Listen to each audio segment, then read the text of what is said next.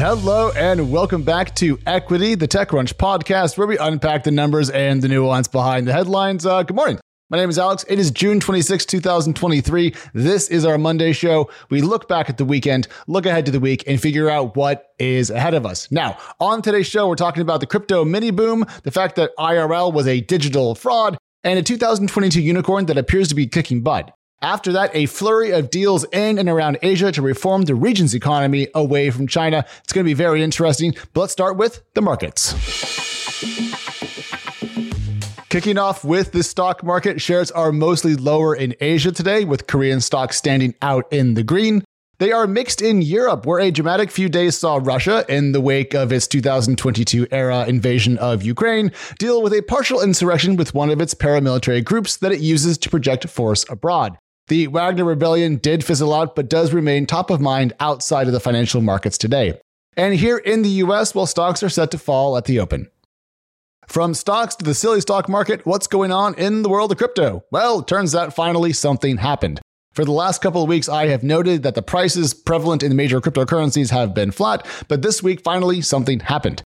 In the last 7 days, Bitcoin is up around 15% and ETH is up around 9%. Now, keep in mind, this puts the price of Bitcoin at around $30,000 and ETH around $1,900. So nothing that we haven't seen before, but it may still feel like a pleasant surprise to see risk-on sentiment after the American securities regulator went after several American companies in the crypto space. Why is this happening? Why the boom? Well, I don't know, but it must be very welcome for crypto folks who have dealt with a stringent and long-running downturn for some time now. Next up, startups. I moved startup updates earlier in the show today because I wanted to highlight a couple of things. First, late last week, the information reported that IRL, a social service that offered group calendars and chat to users, had 95% fake users and that it was shut down and returned capital to backers. Now, you've probably heard about IRL because it raised hundreds of millions of dollars. That included a mid-2021 Series C that was worth $170 million by itself. Now, TechCrunch reports that at the time, that was led by SoftBank's Vision Fund 2 and valued the company at $1.17 billion, or you can do the math, a pre-money valuation of a flat billion. Clearly, fraud is bad, but fraud also tends to become more prevalent in boom times. So the fact that IRL, which raised in mid-2021, the peak of the last boom, was a fraud is not that shocking. Just don't do frauds, don't lie, because you will get caught, and then everyone will mock you and hate you. Second, a much more positive story. Security compliance process company Vanta, which was last valued at $1.6 billion in mid-2022, not 2021, thanks to a $110 million round has, according to Forbes, quote, at least doubled its annual recurring revenue every year since its founding to an estimated $80 million.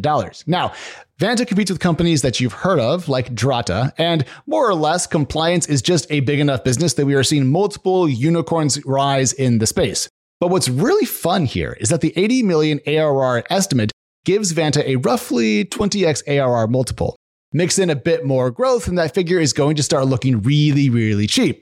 In short, if Vanta wanted to be aggressive, it could go public this time next year. Now, it won't because founder and investor exit risk tolerance today is basically nil, but it is worth noting that some recent unicorns do appear to have defensible valuations, even if that's not the case for many 2021-era unicorns like, I don't know, IRL. And finally, TechCrunch reports that London-based Treasury Spring, all one word, has raised a $29 million Series B. What does it do? Well, it helps other companies manage their cash. In a higher interest rate environment, getting max yield for your money is not just good business, it's good stewardship. And frankly, after the implosion of both Silicon Valley Bank and First Republic, cash management is no longer something that a startup might want to do. It is something critical. TechCrunch reports that some Treasury Spring customers are putting millions into the startup's care, which is really, frankly, a great way to build AUM or assets under management quickly. With 250 customers and another 100 onboarding, I gotta say it, not bad. Well done. Finally, chips, India, and China. I want to collect a couple of stories here together, so please just roll with me. Starting off, TechCrunch reported the following today, and I loosely quote, Amazon plans to more than double its investment in India in the next 7 years. They will join a roster of other high-profile American giants wrapping up commitment to the South Asian market after meeting with Prime Minister Narendra Modi this week. The e-commerce group has invested about $11 billion into India thus far and plans to pour another $15 billion into the country by 2030. Now, that $15 billion number is an extension of money previously committed, but did give India another solid headline this week. And Amazon is absolutely not alone. Other reports are out there that Micron Technology and Applied Materials are also going to invest more in India, albeit from a chips perspective instead of e-commerce. Sticking with chips and Asia for the moment, the Japanese government is taking JSR Corp private. JSR's board has endorsed the deal, saying that the deal is worth a 41% premium of its last price. Who's taking it private? Well, it's the JIC, or the Japanese Investment Corp. Now, what does JSR do? Well, a couple of things, but the deal is mostly being hailed as a chips-focused transaction. An investor deck said that selling to the JIC will enhance the global competitiveness of the Japanese semiconductor sector, and frankly, yes, it will. And finally, one more chip story. Apollo, the private equity group that owns Yahoo, TechCrunch's parent company, is investing between $1 and $2 billion into Wolfspeed, an American chips company, to help it expand. So why did we package all of that together? Well, first up, US-India economic and technology ties are no small affair. They showed that the US wants to expand its economic ties to India, a key counterweight to China, from both a corporate perspective and a geopolitical perspective. Second, every country is really busy at the moment with chip security. This comes in both state-led forms, tax breaks and so forth, and investor reactions to government plans to bolster support for domestic chip production and research. India is going to get a bunch of American corporate investment, Japan is going to take control of its own domestic chip companies, and everybody wants to make their own silicon. The other way to think about this is that the through line here is China. There's a lot of concern in the market about China invading Taiwan and crippling or stealing its chips industry, so please expect more countries and more companies to keep investing both cross-border and domestically to ensure that every country has their own chip security. And finally, IBM is buying Apptio, TechCrunch reports, for $4.6 billion in cash. TC says that Apptio sells a, quote, platform to track how and where data lives in hybrid environments and how it's being used, in particular, how that tallies up in terms of financial and resource costs.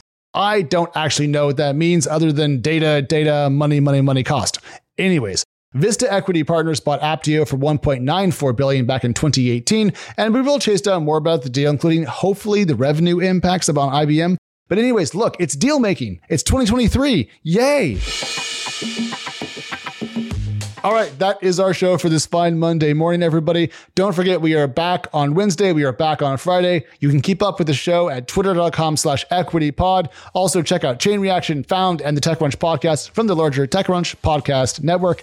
And if you're still here, you're still listening, that means you like equity. Thank you. So please go to bit.ly/equitypod survey, capital E, capital P, capital S. Drop us your notes. We want to know what we're doing well, where we can do better. And that means we need to hear from you. All right. We'll talk to you soon. See you on Wednesday. Bye.